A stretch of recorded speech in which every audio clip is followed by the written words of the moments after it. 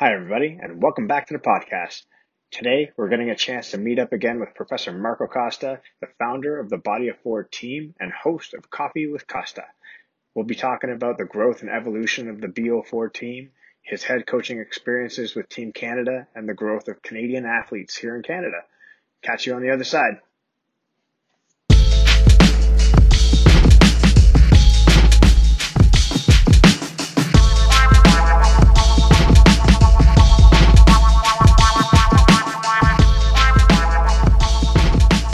Hey, we're rocking. This is Well, what happens when I'm not thank you there. so much for coming. Yeah, man, no worries. Excellent. See you guys. We are here today with Professor Marco Costa, the founder of the Body of Four team and your podcast or vlog series, Coffee with Costa. How are you doing, sir? I'm doing all right. How are you guys doing? Fantastic. It's been an interesting ride, that's for sure. No kidding. It's been very Yeah, interesting. It's getting to the point where I think, I've been on several meetings regarding all this COVID thing and martial arts academies, and you can just see the frustrations in people's faces. They're at their limit, they're at their limit with all this, and they just want to get back to running their academies, running their businesses, and I feel and sense their frustrations, and I feel for them because obviously I'm in the same situation. And some are willing to do some things, some are not willing to do those things, and it's just all over the place right now. And with no solid, real end in sight, it's just getting to people. It's just getting to people. No, it definitely is. We've had a lot of people on recently. We had Crew Brian Edwards on. We had Dan Maroney on. Yeah. And we're all in the same situation where, me and Aaron, we run a program as well, and our hands are tied. There's only so much we're allowed to do. I think you guys are in an even more difficult situation considering you run it out of a fitness facility, and Well, yeah, 100%. that's even I think we can get away with opening up with under the OJA's jurisdiction as early as next week. If you do, obviously you follow all the protocols and you follow everything that they require. But I don't think you guys, even if you wanted to, would be able to do that because, No, we can't. Yeah. Just because if fitness facilities are closed and we run a program out of a fitness facility, then if they also come to us and say, hey, you know what, we don't want this running right now, or our hands are tied. Yep. I hear you. I mean, There's been up and down stories of when you guys would be able to open. I think we're all lucky if we're going to open with any kind of contact in August, if we're lucky. If not, all the way until September, October, right? So. Yeah, no, the latest information that I've kind of gotten through the grapevine of individuals I know, so July 13th looks like Ontario might be opening up big boxes, but then especially Mississauga, Peel, Toronto, Vaughan area, probably not until July 20th type week. So there's optimism, I guess I just call it, based on the big boxes.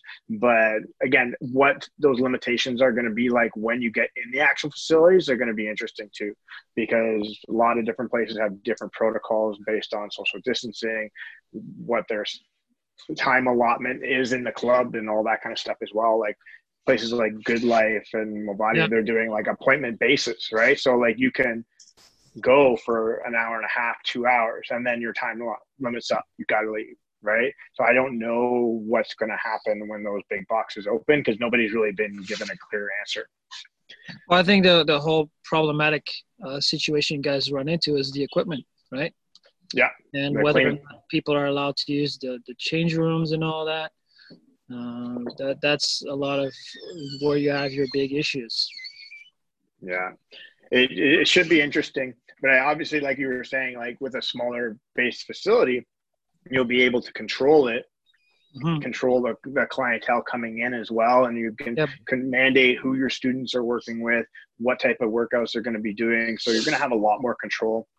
And I think that's a big positive, especially when you look at it. It's like, okay, you know what, maybe we're at the end of the lights coming closer to the end of the tunnel, which is good. It just requires a little bit more patience, obviously. Yeah. Well, it's, for me, the difficult part is justifying all the extra work that it entails. Mm-hmm. You know, the cleaning, all the extra cleaning, all the extra hoops, you know, having to, even if we run like solo classes, you have to, of course, they want you to have like shorter time classes, and then you have to clean everything after every class. And I like to think I have a medium-sized facility for as far as like a martial arts school goes, and it's just, I don't know if I can justify all the extra work and the extra money that would have to be put into making this happen. And the most difficult situation is, of course, only 10 people allowed in the building at the same time, including the instructors.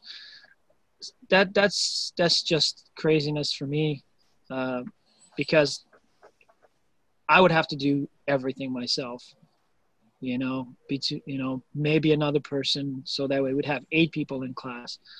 It's just ridiculous. I have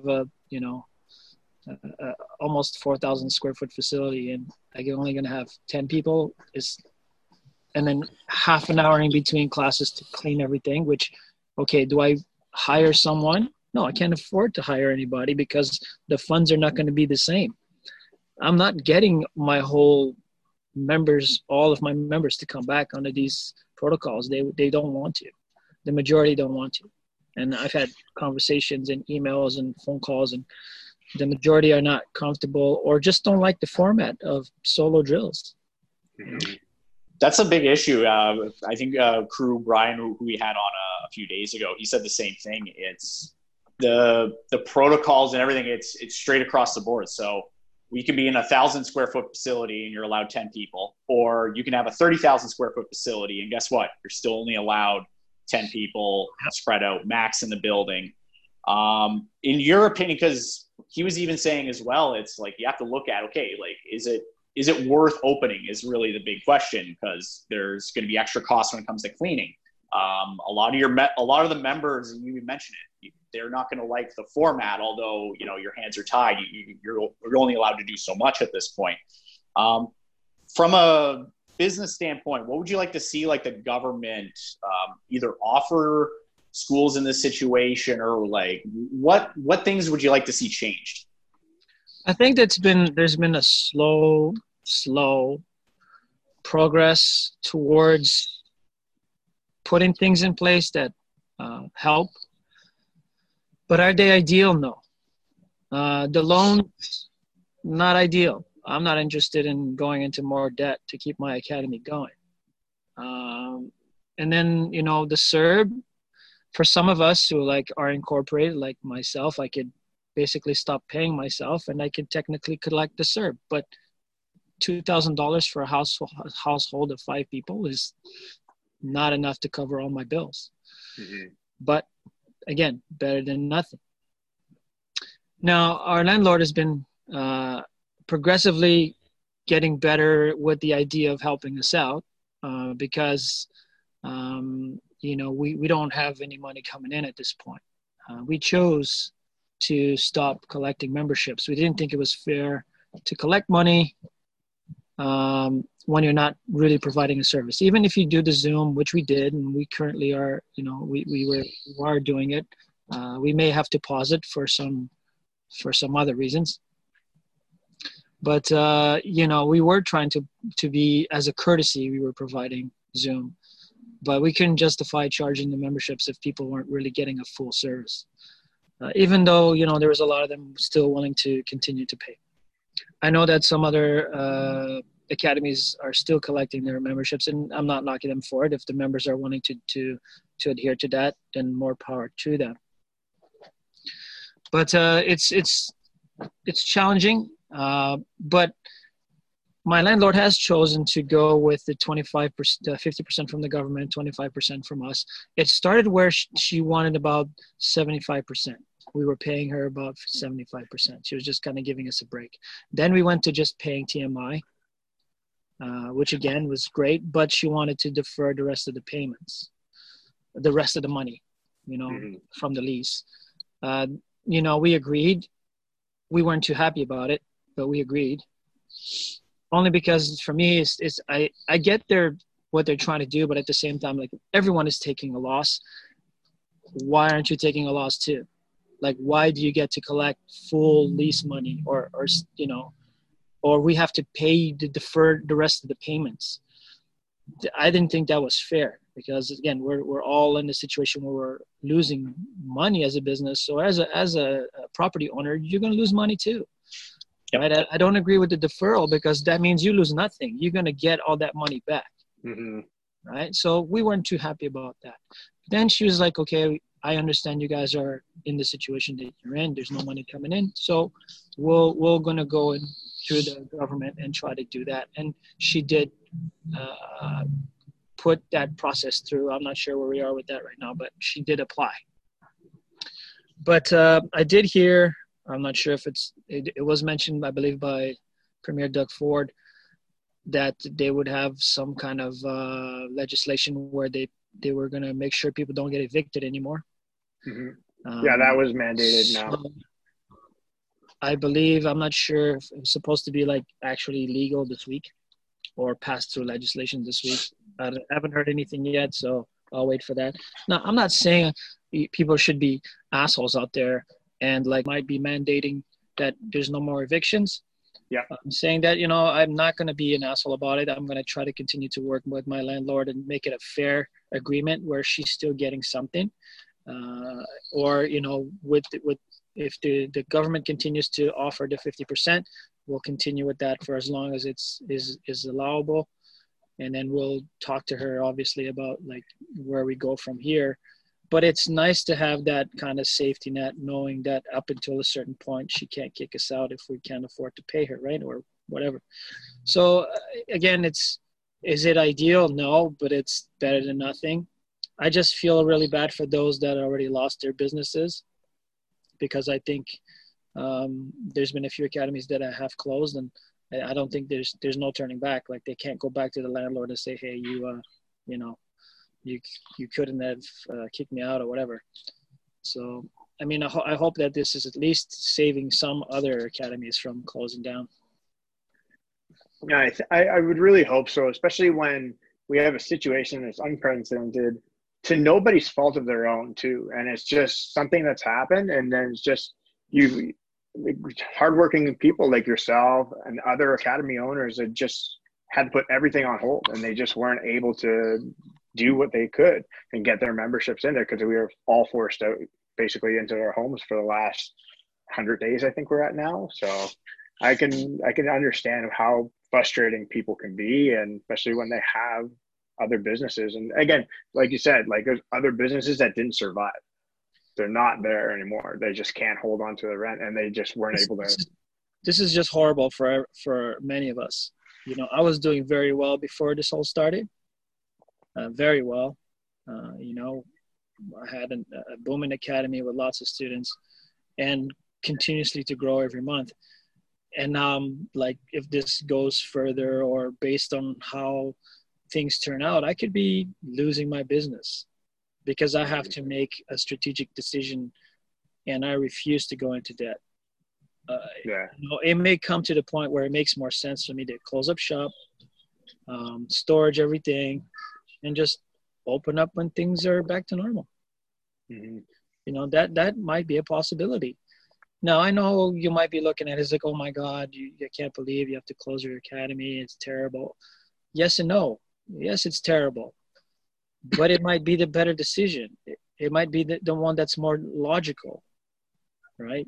Based on whether or not you want to lose money. I can't keep, we did get approved for the loan. That doesn't mean we want to use it. Yeah. I mean, that's just, again, I refuse to go into debt because of this.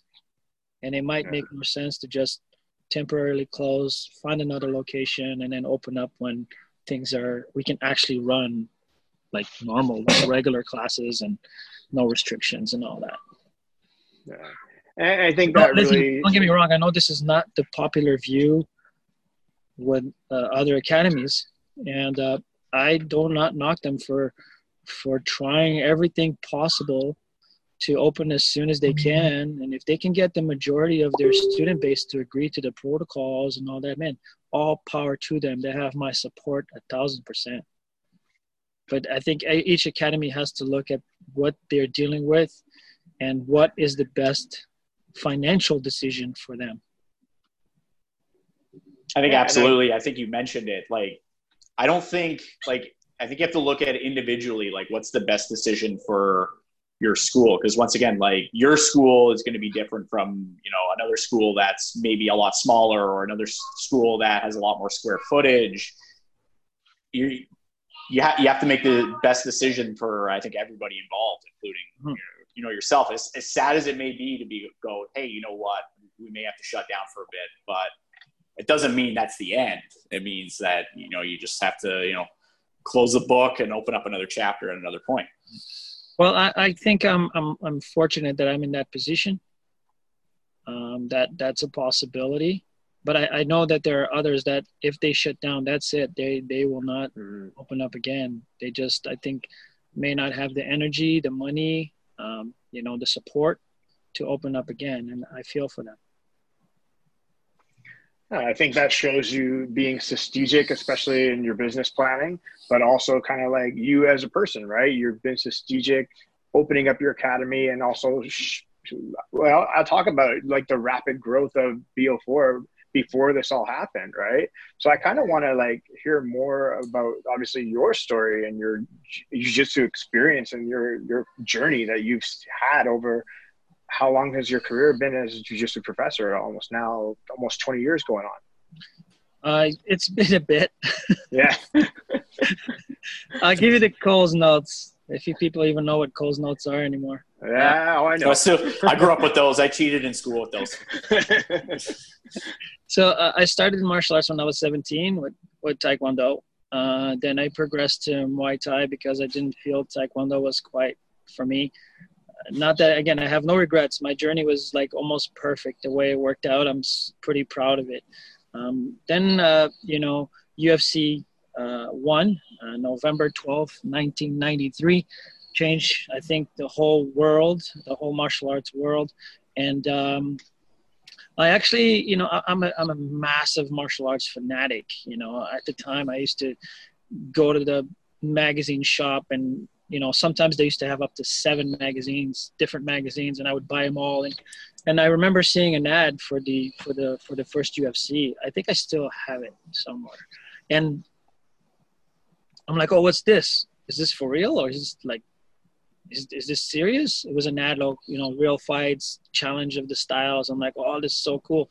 So I made it a point of the date and the time, and it was going to be pay-per-view. And I remember, I still remember vividly, I went to an Italian bar with my friend. It was just me, one of my, colleagues from Taekwondo. And we were doing Taekwondo and Muay Thai at the same time because I wanted to, get my black belt. I just didn't want to give up on the Taekwondo thing. And I remember it was just me and him sitting at a table, nobody else in there except a couple of, old Italian men having their, drinks at the bar. It was practically empty, the place. And, they were showing the fights. So, because back then I think every bar would show pay-per-view events. So we were watching it, we just couldn't believe it. It was mind blowing. And obviously you get so into it. I was very young, early 20s, I think, when that came out. So we were the next day we were in the Taekwondo trying to figure out, arm locks and takedowns and doing all this other stuff. And I remember, obviously there was no BJJ back then. So I went with judo. It was the closest thing I could find. And it was free at the local community center. And I started doing that. I did judo for a bit. And that's where I met, again, I'm trying to condense everything. That's where I met Monkey, Professor Nagin. I was at the judo club. And we became friends quite, right away. He had a bunch of tapes of stuff, and I had a bunch of tapes of stuff. So we started to exchange our VHS tapes. Were those beta? I don't know, whatever they were. So we started to exchange events and stuff like that. And he's like, "Oh, I don't know how we got the connection, but." And even before that, I competed at grappling tournaments. I did judo tournaments. But I was not like under any official BJJ umbrella. I was just on my own trying to figure things out. But then in around 97, towards the end of 97, I believe, was when Monkey and I were like, he's like, "Oh, there's a karate guy up the street who's bringing a Brazilian gentleman from Brazil. Let's go check it out. He's doing some class or seminar there." And I had done like other seminars. I went to the Hoist Gracie seminars, and when they came up, I went to all of the seminars from the beginning, from 93 to 97, whatever was happening in grappling and jiu-jitsu in Ontario, I was there. Hanzo's seminars, Gene LaBelle and all these other people. I was like, went to pretty much 90% of those. And I was doing Jocelyn's tournaments and the CGA tournaments they used to have back then. I was doing those. And I was doing fairly well for myself, but just a lot of guesswork, and the judo was kind of helping me out a little bit with that as well. So we went. That's when we met Professor Shaw. That's when we're like, okay, this is where he became an official affiliate of Master Bearing, and that was it. The Franco Bearing team started, and then the whole crazy history for the next, almost 10 years. You guys know most of the guys from there. And what they accomplished. It was an amazing 10 years of my life, man. It's so much fun and crazy times, man. Crazy times. Keep in mind, I've said this many times in other interviews or my own personal podcast, The Coffee with Costa, where I went over, it was different back then. We had a MMA-focused ideal, and then self-defense was secondary. We learned all the self-defense. It was part of our curriculum. And again, it was just, we wanted to be able to fight in the cage, handle ourselves in the street. And the gi and no gi sport was something we did on the side for fun, because there weren't that many tournaments a year. Mm-hmm. Like maybe 2-3 tournaments a year. So it wasn't a massive focus for us. And MMA was more the focus for us. Of course, once the IBJJF moved to the US, the Worlds, boom, that exploded in the early 2000s. And then, of course, everybody's focus shifted more towards the sport, BJJ, and the MMA kind of got left behind, and self-defense is almost non-existent in most academies. Mm-hmm. So, and I got my black belt in 2005. I believe that made it like 8 years, I guess. 8 years since starting. I think that's a average, considering also, I think between 8 to 10 years, right? I think that's the average. Considering the amount of time I put in, it was fair, because there was a 3-year span where I was in the academy every day for 4 hours a day, from 7 o'clock to 11 o'clock at night, every day for 3 years straight, right? And then I had some issues with my neck. I had to have surgery, and that complicated my life. And that, plus many other reasons, I stopped the MMA career. I didn't want to do it anymore. And then I just went into this being Professor Shaw's assistant and helping him train guys. So I became the number 2 guy, cornering most of the guys and helping with that. I opened my first academy, I believe, in 2006, and that was a massive bomb. And I think because, we had the delusion, in the sense that, and I've spoken about this before, where, how hard can it be? You open up, you collect memberships, you pay the lease, and you teach classes. It's all good. Yeah. Well, not quite. I wasn't smart enough to understand the business side of things, and it didn't go as well as I planned. And then I got into a car accident. My wife got pregnant with our second child, and I had to make a decision, so the academy had to go. So it only lasted about a year. Then I was very fortunate. Professor Shaw was very kind to me, and he allowed me to teach classes for him.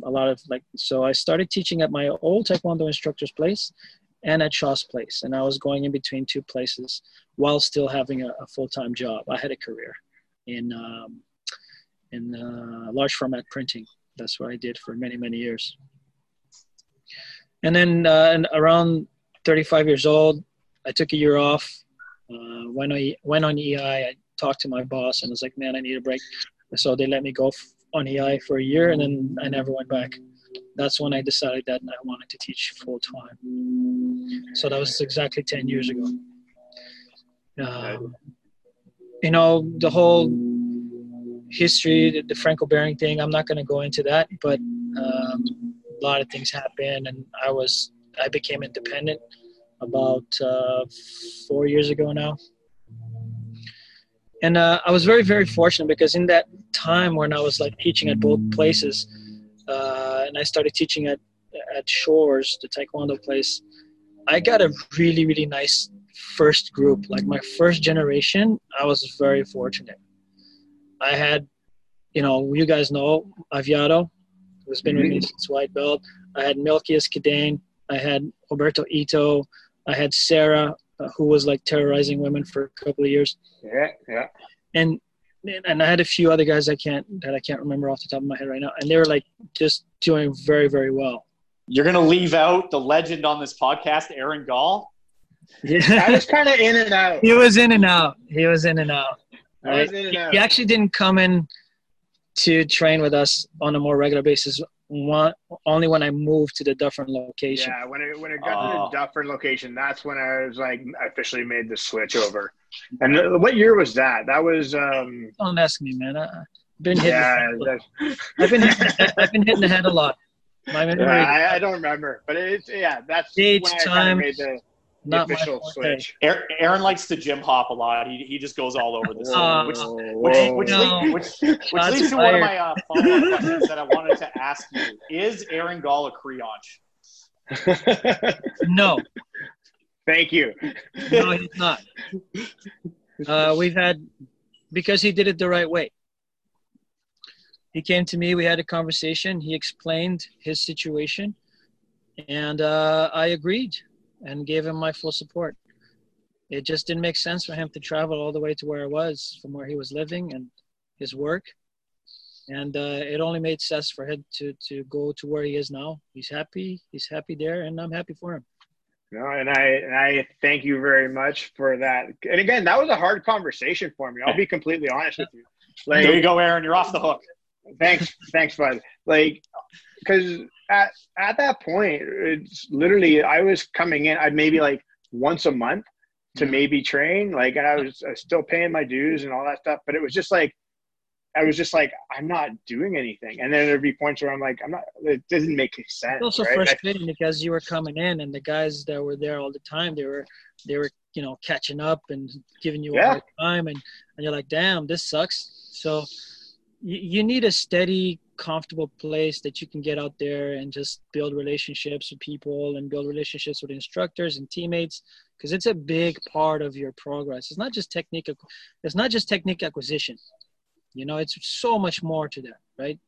You're invested years and years and years with people, you know, on there. So I think it's important to build those friendships, to build that bond, and to stick it out. And that's really when you start to really see improvement. Regular attendance and the relationships you have at the place you train is the most important aspect. And you just couldn't do that training with us.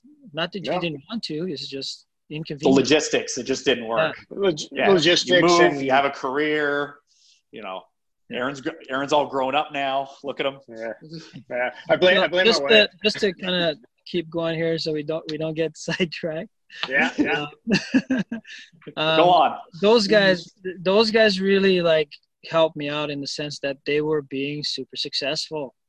They were winning. They were winning often. They were opening, and you know what happens when you have success, right? People start to pay attention, right? And that's how I organically, the Body of 4 team grew organically. It was because of the success of my students. And now people are, you know, paying attention. Oh, what's Marco doing over here that these guys are doing so well, right? And then, okay, one guy's not happy with the association he's with. he comes knock on my door. I have a very fair affiliation process. And okay, you want to be on board? Come on board, and no problem. And then next person, and the team kind of grew more based on the success of the team at the tournaments. That's basically the main push behind the growth of the BO4 team. It was success at tournaments by my athletes, by my competitors. And then just went from there. And then I was very, very lucky. I mean, I've had people that joined the team and we're very like-minded, and, you know, we've been together for many, many years, and these are really, really awesome dudes. And I've had people that come and go because they just don't click. They don't click with me. They don't click with some of the other guys on the team, and they go on. And a lot of these guys, you know, the funny thing is they're still friends. I don't burn bridges. You know, I try not to burn bridges. If you come to me and it makes sense that it's better for you and better for me that you go, then go, man. I don't want someone that's not happy and causing problems and giving me headaches on the team, right? I don't want that. If you feel like you can have a better life or a better situation somewhere else, please go. You know, and yeah, it stings sometimes because a lot of some of these people can be people you invested a lot of time in and effort, and it stings. But I always if you come to me and you explain your situation, no problem. Now, if you leave and next, a month from now, find out you're training somewhere else and there was no conversation, that's disappointing. That's when you get really, why the hell would you do that? And that's where now I have an issue with you and we may not be, on the best of terms. But man, that's very rarely with me. Very rarely. Most of the guys that come on the team and left the team, we're still in talking terms. Yeah, and I think that's important. And like you said originally, it's all about building relationships, communication, like you said, right? And if that's happening, then there's never, very rarely, that you have those types of issues. Well, another thing is, guys, how often do you see me at tournaments? Mostly everyone. I can spot that vest from a mile away. I don't wear it as much. I'm like, oh, there's Marco over there at Madison 12, screaming at somebody. But yeah, I haven't worn. That's funny because you brought that up because I haven't worn that in literally 8 years, man. I remember that. You gotta dust that thing off, man. That's. I haven't worn that in a long time. I'm there from when it starts till when it ends, and I don't leave until the last BO4 competitor competes. So I'm invested in the community. I love this sport so much. I love this art so much, and for me, besides the value and what it's brought to me personally as a martial art, I love the fact that it brings me in contact with so many people. And I'm actually a natural introvert. I like being just me for most of the time. But jiu-jitsu makes me an extrovert, and I love going to tournaments. I like talking to people. I like talking to the other academy owners. I like talking to the other academy team leaders. For me, competition is only inside the barricades. I want my guys to win. But outside the barricades, we're all in the same boat. We run the same lives in some way, shape, or form. And we're literally just wasting time and energy, if there's any kind of animosity or any kind of wrong vibe. It doesn't do anything good for the sport. It's not good for the sport. Sport is not mainstream. Until the sport is mainstream, we need to kind of be a community, right? We need to, the community leaders need to be more unified in their mindset and what they want to do with the sport as a whole and push it more and more and more into mainstream. Once it hits mainstream, everybody's going to be happy because the academies are going to be full and everybody's going to be doing well. So for me, competition is only inside the barricades. And I try not to build animosity because, man, I don't need to go to tournaments and have some guy across the ways giving me the stink eye, you know what I'm saying? Because then I'm going to have a conversation with this person. And I don't like having those conversations. You know what I mean? Because, the person that I don't like to be comes out, and then I'm going to have to hey, What's your problem? And so on and so on. And I don't need that. I don't want that in my life. At this stage of my career, you know, at 45, turning 46 years old, I don't need that. I don't need it in my life. I have a family. You know, I don't need the hassle. I don't need the stress. I'd rather have, you know, friendly conversations, smile, hugs, fist bumps. You know, how's your academy doing? Oh, I'm doing good. How's yours? Blah, blah, blah. Hey, that kid of yours, he's pretty talented, blah, blah, blah. You know what I'm saying? I'd rather have those conversations than having someone look at me like they want to have a fight. Yeah. You know? So I try to build, absolutely. I try to build relationships with all the guys in the community. I like to consider them friends, colleagues, and that's the way I like to keep it. And that's what I try to build for. Absolutely. You mentioned a lot of good things as well. Like, you're at a tournament, like you're competing with people, but the way I also see it as well, and I think you agree, is, you know, if that competitor school, if they're doing well and then that competitor school is doing well, chances are you're probably going to be doing well as well, just based on, you know, if the community is growing, everybody wins at the end of the day. What I wanted to ask you as well is, we touched on it a little bit, but talking about, like, you know, in your day when you were training and coming up, there was a lot more focus on MMA. Now there's a lot more focus on, you know, sport and then also the art itself in general. Like, a lot of the schools don't teach a lot of self-defense. I know you're a big proponent of teaching self-defense. My instructor, Dan Maroney, as you know as well, is a big proponent of that as well. We've discussed this. What are some of the things that you see today that you would like to change, kind of like in the sport and versus the art, and kind of bringing everything together? I really don't like the divide. I think it bothers me. No, it definitely bothers me that there's a divide. Jiu-jitsu, and there's definitely an evolution of the sport. But I think there's room for both in your academy if you're an academy owner. There's room for both. And I really, really hate this old school, new school. I don't like any of it. I think jiu-jitsu for me is all encompassing. You know, it has all of it. It's just a tree with many branches. And you here's the thing. It has its roots. And, you know, so self-defense and sport fundamentals, that's the roots. I think everybody should learn that, right? Everybody should learn self-defense. Everybody should know the basics and fundamentals and concepts of basic jiu-jitsu, basic sport jiu-jitsu. But after that, you can hang out in whatever branch you want. You know what I'm saying?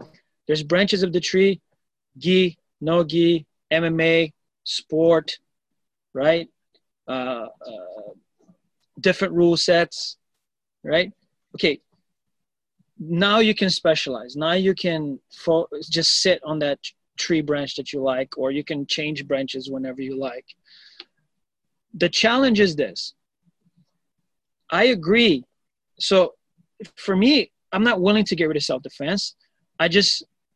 What I do is, okay, I introduce it in the white belts with my white belt curriculum. My white belt curriculum is the roots. It has the self-defense, and it has the fundamentals of basic sport. But once you go into the intermediate curriculum, it's just sport. And then I have competition class, which is modern sport. In the intermediate class, it's just regular sport. People are just there to roll for fun. They're not necessarily wanting to go towards competition. They're just everyday guys who are now blues, purples, and they want to, you know, just roll for fun and just enjoy the sport. Then I have the competition class. Very hard. Yeah, it's got a bit of an elitist kind of vibe, you know, so you have to be a regular competitor to be in that class. You know, you can't just be, you know, showing up once in a while and participate in that class. It's strictly for regular competitors to compete all the time. Now, I also understand that if you are one of these individuals, if you are one of these competitive athletes, I agree that you cannot be not wasting your time, but your time is precious. So you have to focus on the sport, right? And yes, you may have to put the self-defense on hold. But what I also recommend is, okay, once your competitive career starts to go down, right, and you don't want to compete that much anymore, okay, then go back to to fine tuning and relearning the self-defense. So as you get into your 40s, 50s, 60s, you should be learning your self-defense. If you want to open your own academy, you should learn the self-defense. You know what I'm saying? So again, so you teach the white belts coming in the roots, right? And I think that's the best way to do it. And I think in your academy, the way academies are going now, if you want to have a successful academy, both financially and in the sport, you can see it happening with a lot of the big brands. Like, not that I'm saying their structure is perfect. I don't think it's perfect, but it's in the right direction. You know, you have the Gracie Barra, you have Alliance, you have all these big teams. If you see how they're structuring their classes now and what they're doing, it makes sense, right? They have exactly what I'm doing. They have a novice program, then they have their intermediate, and they have their competition class. You have to be a regular competitor to be in that competition class. Why? Because your average black belt is going to get mauled by your competitive purple belt. You know what I'm saying? And then all of a sudden you get into these battles. Oh, the black belt maybe doesn't deserve the black belt. Man, get out of here with that nonsense. It's like, it's levels of commitment to the sport. You can't have someone, a black belt, that, okay, has had its time and maybe he's just training for fun, trains 3 times a week, and you have this purple belt kid that's there 4 hours a day every day. You know what I mean? Different levels. They're putting in different amounts of time. Like, you can't compare that. No, right? You can't. Exactly.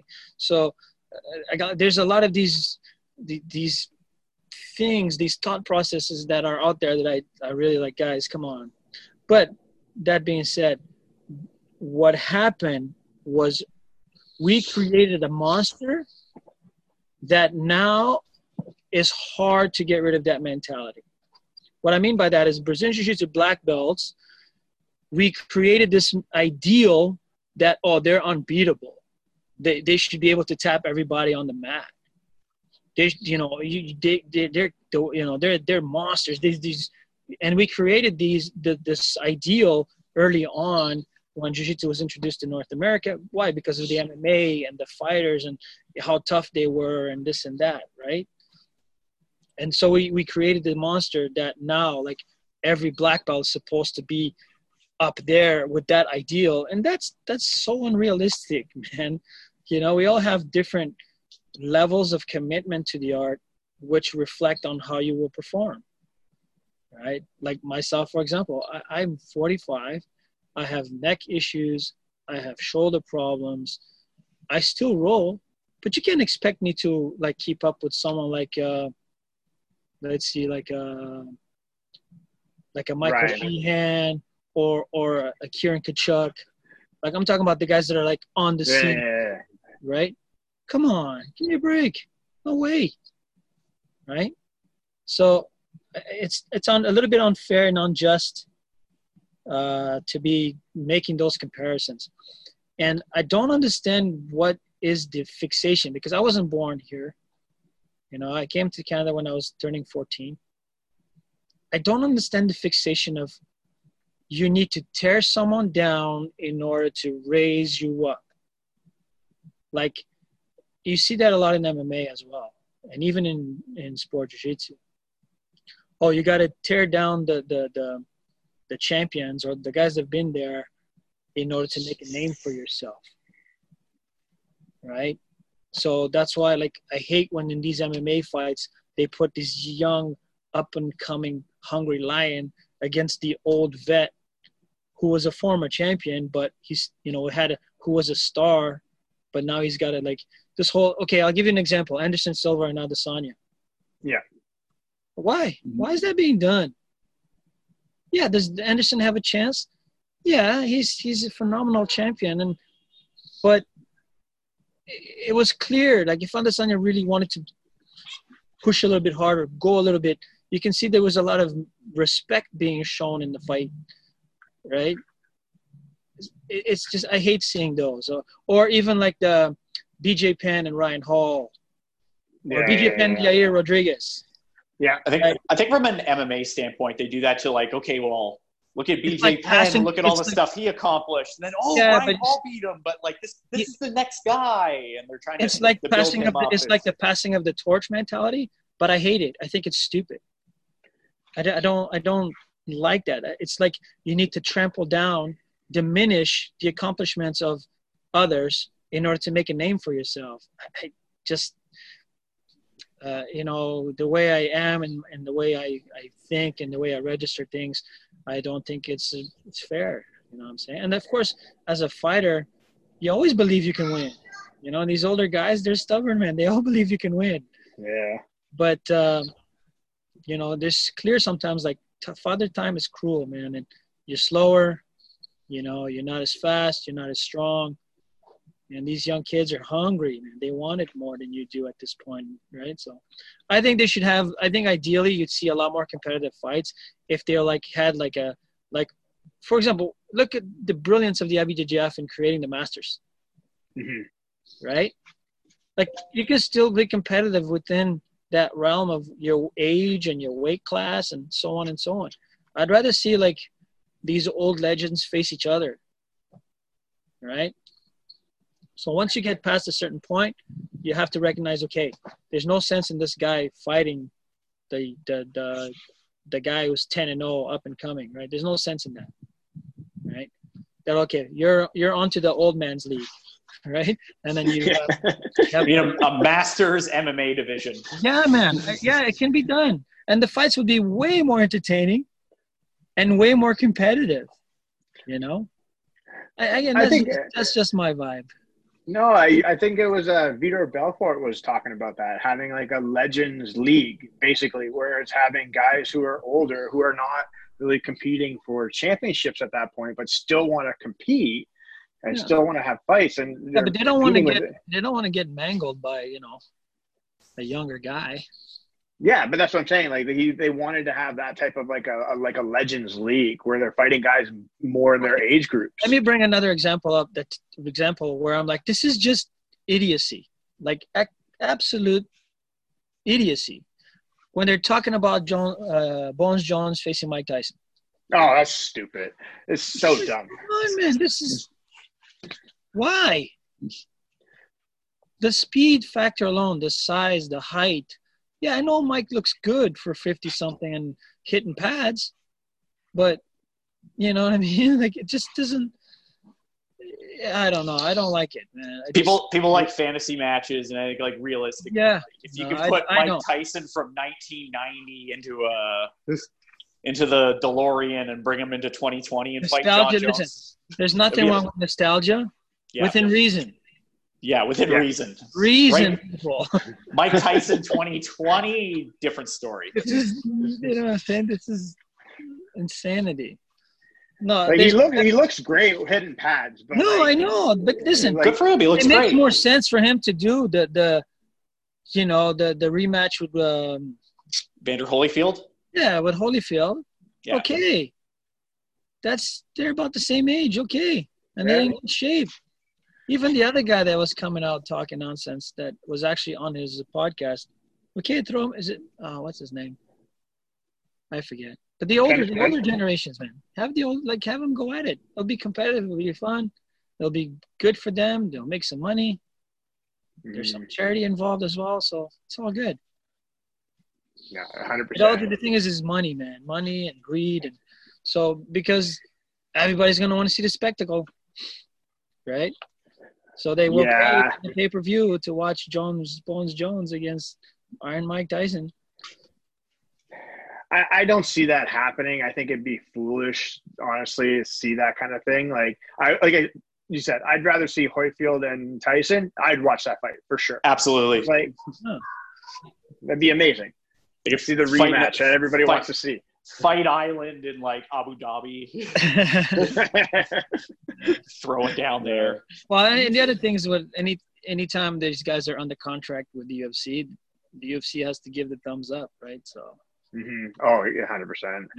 So actually, speaking about Abu Dhabi, you actually had the opportunity this year to go to Abu Dhabi last we year. had.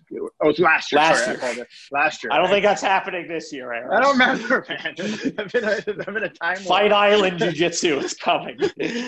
Coming But soon. you were the Team Canada head coach for that tournament. Tell me, what was the experience like for something like that? That's an amazing honor. How did it? I know the team did really well, but I'd love to hear about it. So that was actually the third year that I was the Canada's national coach for the JJIF. It's basically the identical rules to the IBJJF. They have 3 modalities. They have like the dual system, which is like, think of it like demonstration self-defense, and then they get scored on, kind of like gymnastics or figure skating. They get scored, right? Then they have the fighting system, which is, it looks like MMA, but the rules are a little bit complicated. So if you were to break it down into 3 parts, they look like they're doing karate at first, but as soon as they grab, it turns into a judo match. And if it goes to the ground, it's a jiu-jitsu match. So they want you to showcase all 3 arts: karate, judo, and jiu-jitsu. And of course, they have Newaza, which is basically just Brazilian jiu-jitsu in a way. It's the exact same rules. And about 3 years ago, I want to thank the OJA and Tony Isaacs and the CGA, the Canadian Jiu-Jitsu Association, for the amazing opportunity they gave me. I believe because I'm the most neutral guy, and I've had lots of success coaching. It's one of my fortes. I think both of you have witnessed me doing my thing.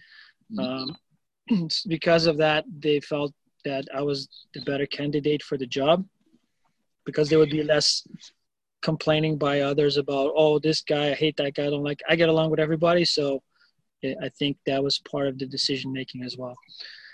So the first time was in Colombia 3 years ago. The team did really well down. The team did well every year, but if I had to say who stands out, it's the women's team. The women's team are killers, man. They did really well in Colombia. The second year was in Sweden. So 3 years ago now, 2 years ago now, was Sweden. Sweden was awesome too.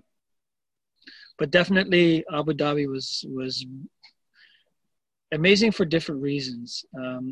Obviously, all 3 years the team came back with medals everywhere. Like, we are one of the top teams. But to be fair and to be honest, Brazil is not part of the JJIF yet, and neither was the US. Mm-hmm. So our biggest competition was the stronger teams from Europe, like Russia, and even some of the Nordic countries, like Sweden and so on, Belgium. Those are the guys that we had a harder time with. But I really love the format because it's more about. Whose kid is that? That's You. Mike's. That might be mine. Where are you? So I love the format because it's more about countries. It's got nothing to do with the patch on your back. That is the standard of the IBJJF. This is actual, like the Olympics in a way. Mm-hmm. You have to qualify in your country, like we had qualifiers here in Canada, and you have to qualify for your national team, and then your national team goes to the World Championship. So it was incredible because you're representing Canada, and that to me was a great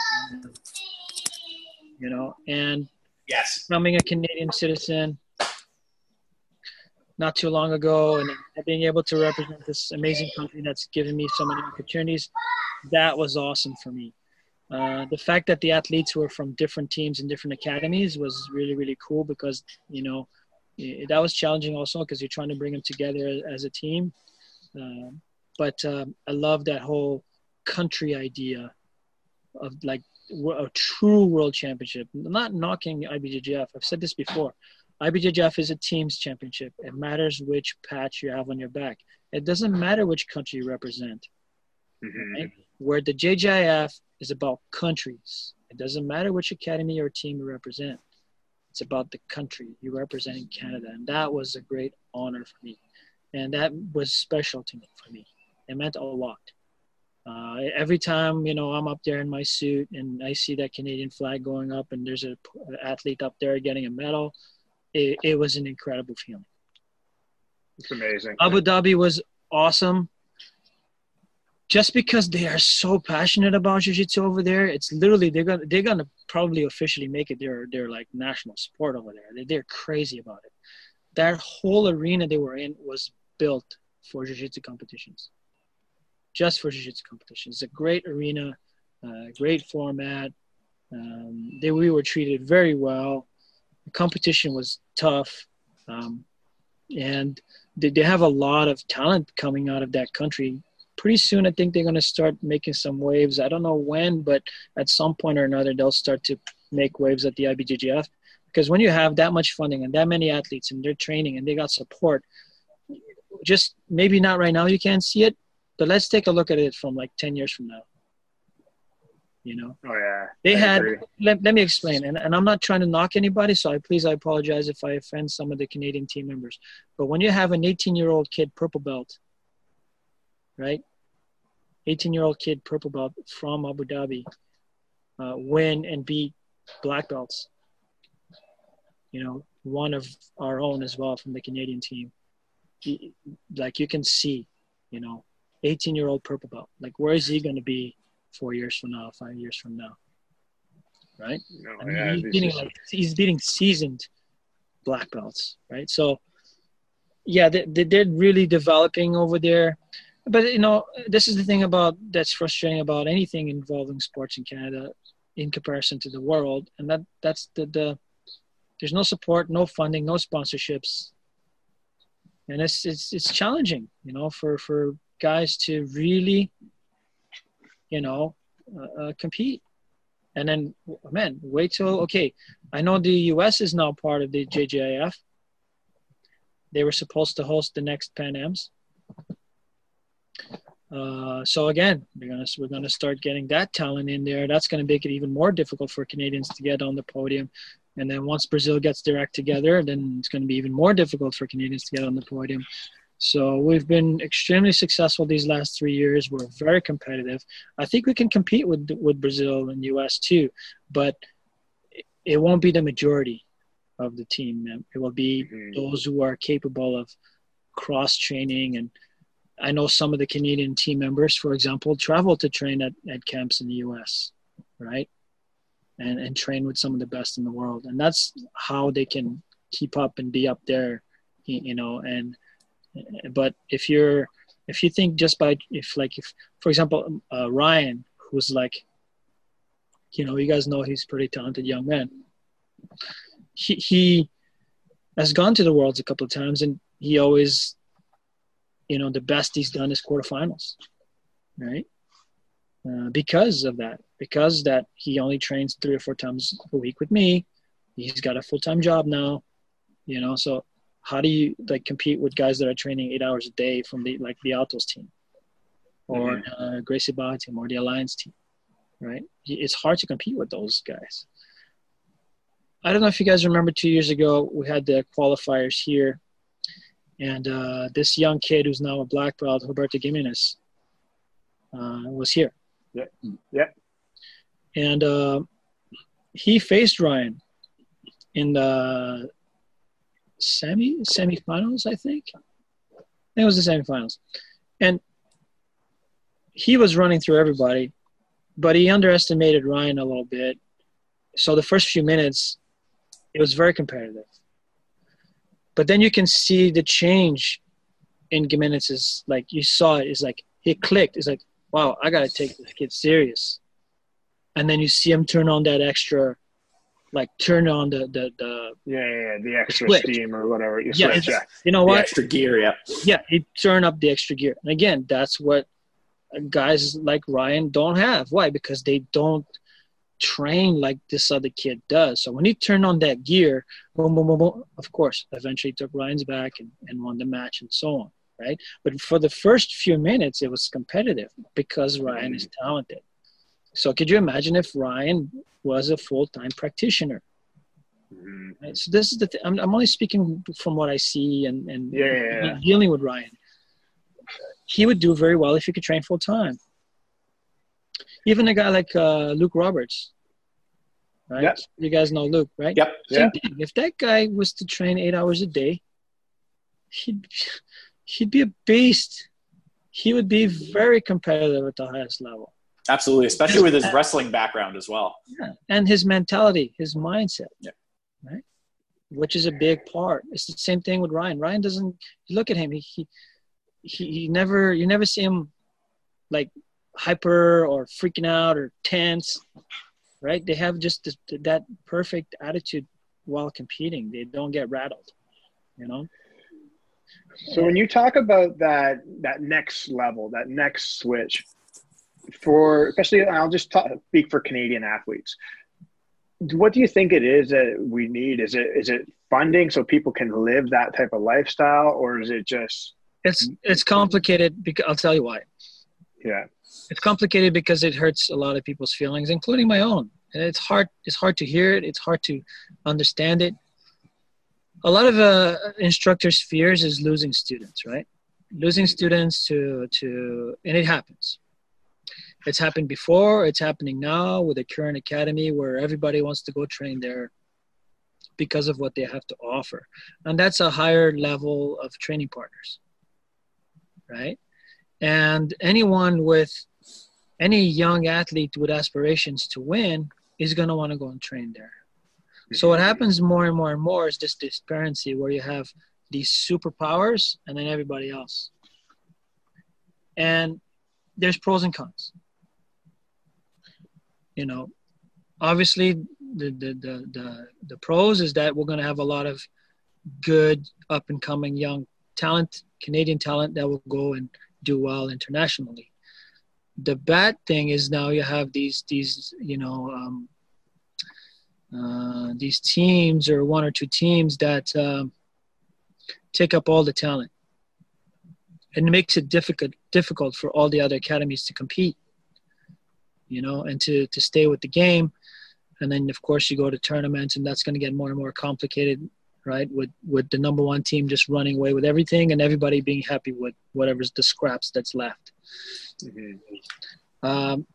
I wish it was that the talent would be a little bit more dispersed, and you know, but that comes down to the instructors as well and academy owners. You need to readjust and restructure your academy to provide better training for guys. The way you teach classes, the way you run classes need to adapt. You need to evolve, and you got to keep up with the sport, and that's hard. Speaking from experience, that's not easy. You know, that's not easy. I agree 100%. I think you mentioned something very important. Yeah. You need structure, and you need to provide them with what they need. If they don't get what they need in yours, they're going to go find it somewhere else. And that sucks. It hurts, especially when you've invested something like you invested a bunch of time. You get a certain person to get to blue belt. They're probably the number one blue belt in the division right now. But, you know, they go somewhere and then they like here's the problem with superpower teams. I have maybe 8 killers on the mat. They have 20 or 30. How can I compete with that? So it's very enticing to go over to those teams. I think the big thing is, I think you mentioned it already, but creating an environment to, you know, create that growth. So sometimes it's not necessarily who you're training with, but how you're training. And this is what I think me and Aaron try to tell a lot of our guys as well. It's what's the structure like? What are we doing? Okay, yeah, we don't have, you know, 1,000 members to train with, but how do you maximize what we have? I think that's really what it comes down to. That's what I try to do. I try to provide the best type of competition training that I can provide. And I mean, the results speaks for themselves. I just don't have the numbers. Or, you know, there's certain attractions that come with certain athletes that might be in these academies that you want to go and train with. Right. And that's tough because I may not have those resources, you know, that some of these other academies have. And that's challenging. You know, it sucks. But I also think that, for example, like, I don't believe in closed doors either. Like, I think that you should allow exposure of your athletes to other athletes. So if you were saying, how do we get these Canadian kids on the team to perform better? Well, ideally, I know it's not going to happen because it comes down to funding, right? I know it's not going to happen. But ideally, you need a training center, like the Canadian National Training Center. And then when the team qualifies, right, when we have the qualifiers and we know which teams are at, okay, you're in the National Training Center for, 4 or 5 months before the Worlds.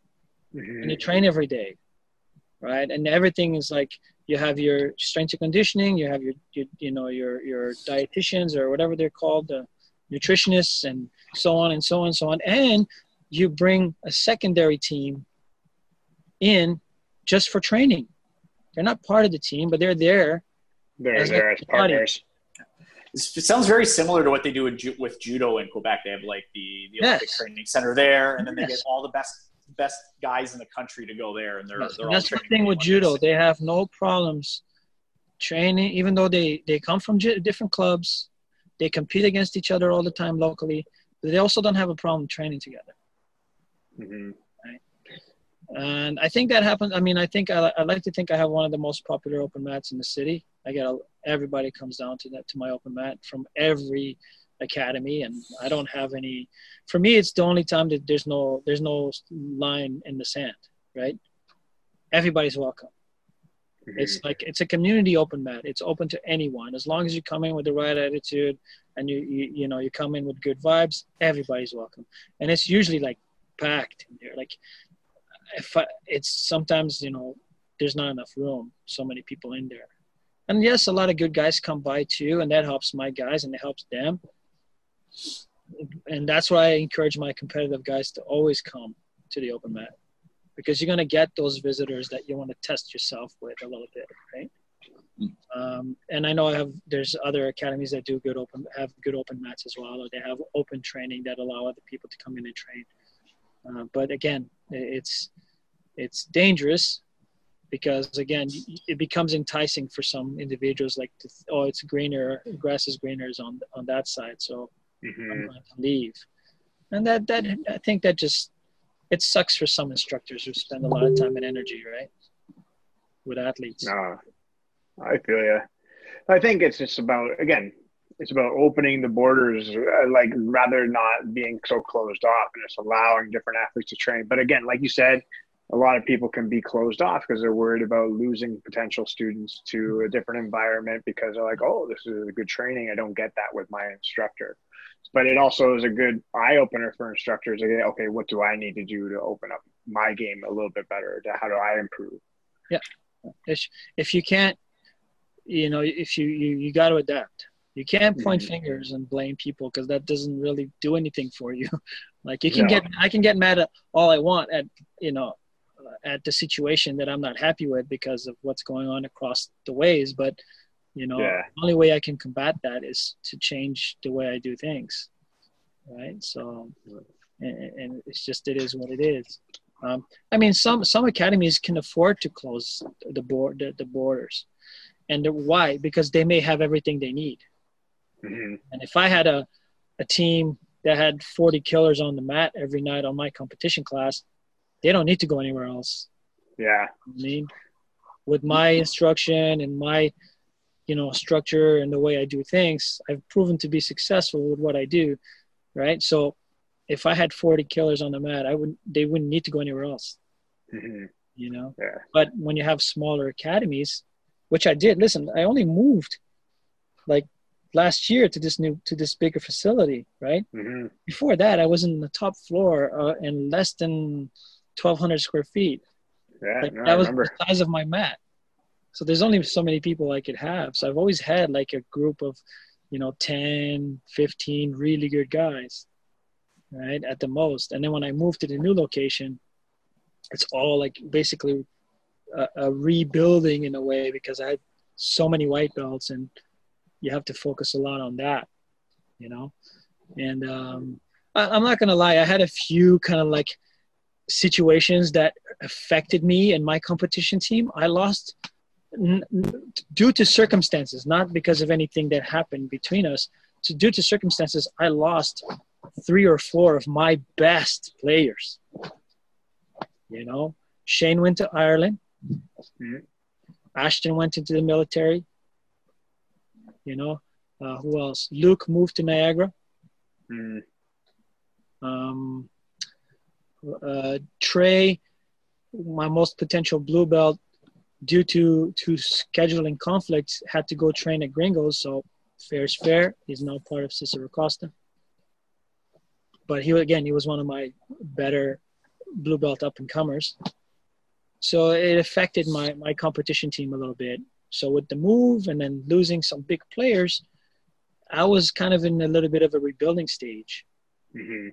But I still had some really good, talented guys that you can see. Ryan, I don't know if you guys know Badral. Yep. He's the smaller 135er.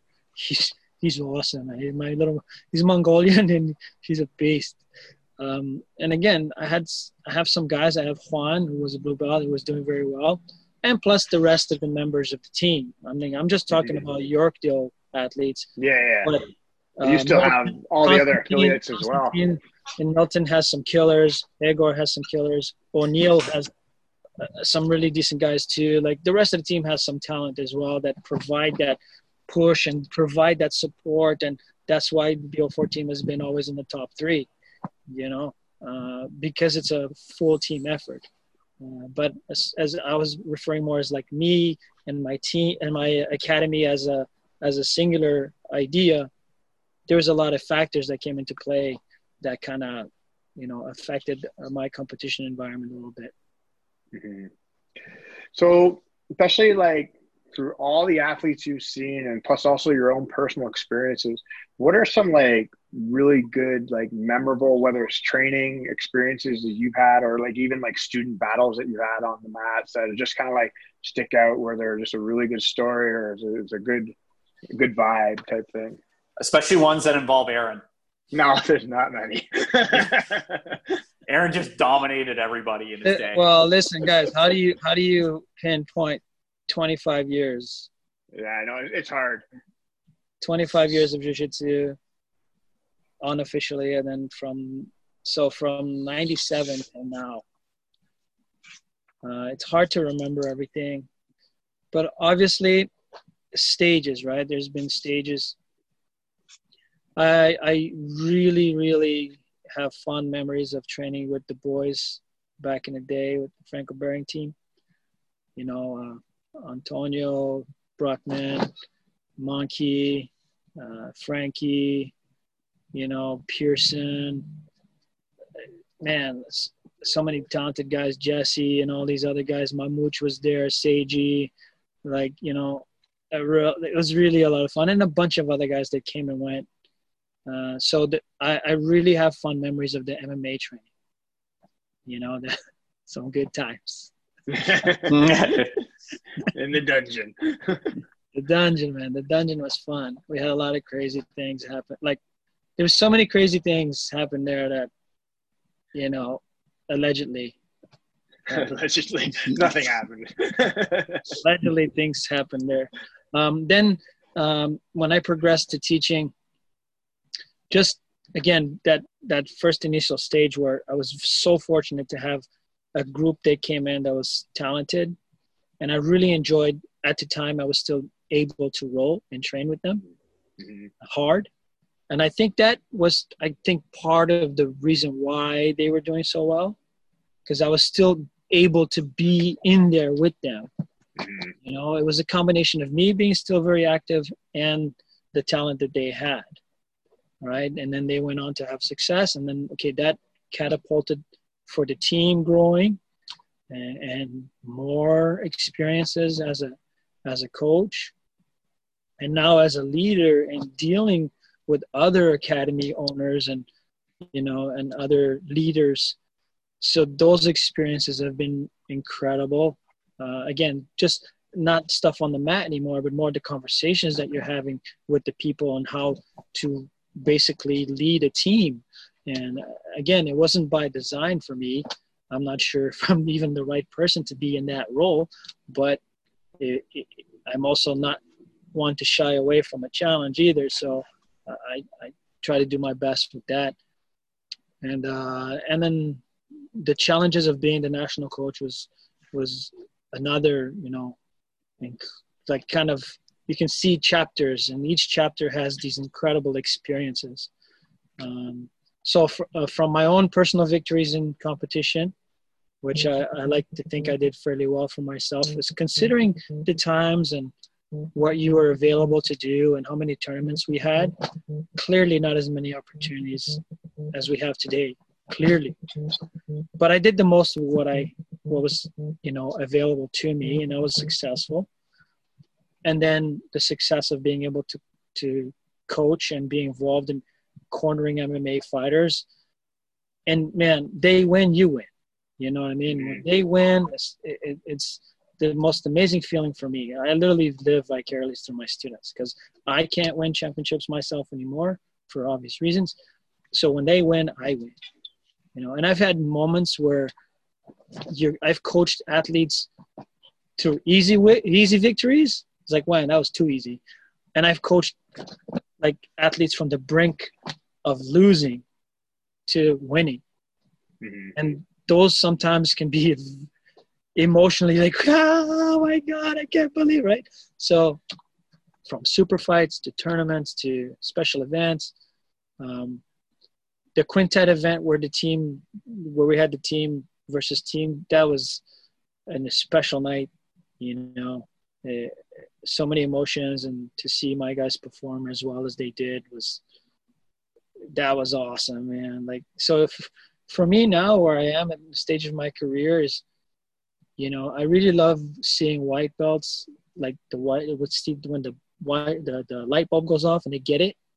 Mm-hmm. I love coaching white belts. I know some black belts, they're like, they don't want to do that, or they find it difficult. I love coaching. It doesn't matter if it's like the super athlete or the brand new guy. I just love teaching. So it's too many to say, man. Like, I've been blessed. I've been very blessed. And I hope that it's, there's a lot more once this all craziness goes away. Yeah. I'm hoping there'll be a lot more experiences to be had. No, I think especially as what you're saying, like the talent that you have as an instructor yourself, like once this is all over, and again, you're going to be back on track stronger than ever. And I think again, a whole new perspective of different things that you can start adding into your own program, coaching your students and all that kind of stuff. And I want to thank you very much for coming on this show, because I've had the great pleasure of training under you for a number of years. You're a great person. You're a great friend, who I consider a very good friend, even though we don't train together as much anymore. We still keep a connection, which I'm very happy that we do. And again, like, I wish you and your academy nothing but the best, especially in the future and your growth. Thank you very much, man. I appreciate it. I appreciate your friendship, definitely. And I wish you all the best, both of you guys. I hope you're in this, in the same kind of boat as far as like that you're able to recover and get your academy up and running again. I think you have a phenomenal opportunity, honestly, just from the bottom of my heart, if you can grow within such a reputable gym, under an environment where you have not only just a mat space, but that they can get all the help that they need on the strength and conditioning and nutrition, you could potentially have a really good thing going. I understand that there's some challenges that comes with growing such a group and academy within another business, but I've been to that facility a few times, and man, if you can have a BJJ academy inside of that, my goodness, it's amazing. Yeah. It's only just the beginning. Just the beginning. That's it. I wish you the best. Now here's some controversy for you guys. Uh-oh. Yeah. Uh-oh. Which team is it going to be? We've had this discussion. It's going to be known as Gracie Maita or Robson Mora. What did we say? Hobson Gracie. Hobson. Hobson Gracie. It's one of the it's like, you know, second cousin twice removed. You know, it's just, you may. That's a decision you're gonna have to eventually deal with, man. Yeah. Hobson Gracie. You know how it is, man. You know how it is. Oh, I know. Yeah, we haven't crossed that bridge yet, and then I think this gave us time to figure all that out. Oh, listen, man.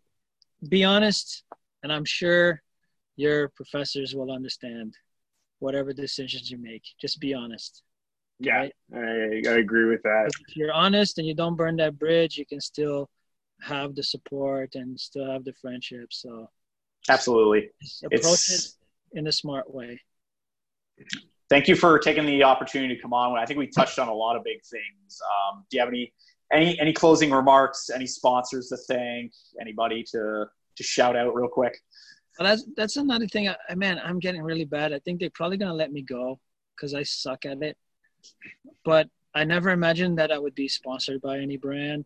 And Maeda Canada has been so nice to me, so incredibly nice to me, and I'm so grateful to them. Jeff Santos and at Fighters Market Canada, they're amazing people to deal with, and I highly recommend academy owners to if you want to have a professional person to deal with when it comes to gis and equipment and gear for BJJ gear, please reach out to Jeff Santos, and they're really good people. Of course, I hope you guys check me out on Coffee with Costa. I'm normally live now on Facebook, and then I upload it to my YouTube channel afterwards. I also do an Insta Live on Mondays, just Q&A, bringing people in. So you guys are more than welcome to chime in on there if you want. That's Mondays at noon on my Instagram. And that's about it. I'm trying to keep busy and going back just to finish off what you guys were saying earlier, like, yes, professors out there, guys, just like take this time. I hope you took this time to reevaluate and to invest in yourselves and invest in your academies and I hope you find ways to come back, you know, better and stronger after this. Thanks you so much, guys. This was awesome. I appreciate it. Thank you. It was awesome to have you on. Thank you so much, Professor. Have a great day. We're going to have you on again at some point again in the future. I'd love to. I would love to. Anytime, guys. Anytime. Awesome. Absolutely. I'd love to do it in the academy eventually. We'll get everybody together in the academy. That'd be cool. Awesome. Have a great one. Hey, guys. Oos. Bye, everybody. Joking Hazard Podcast 2020, sponsored by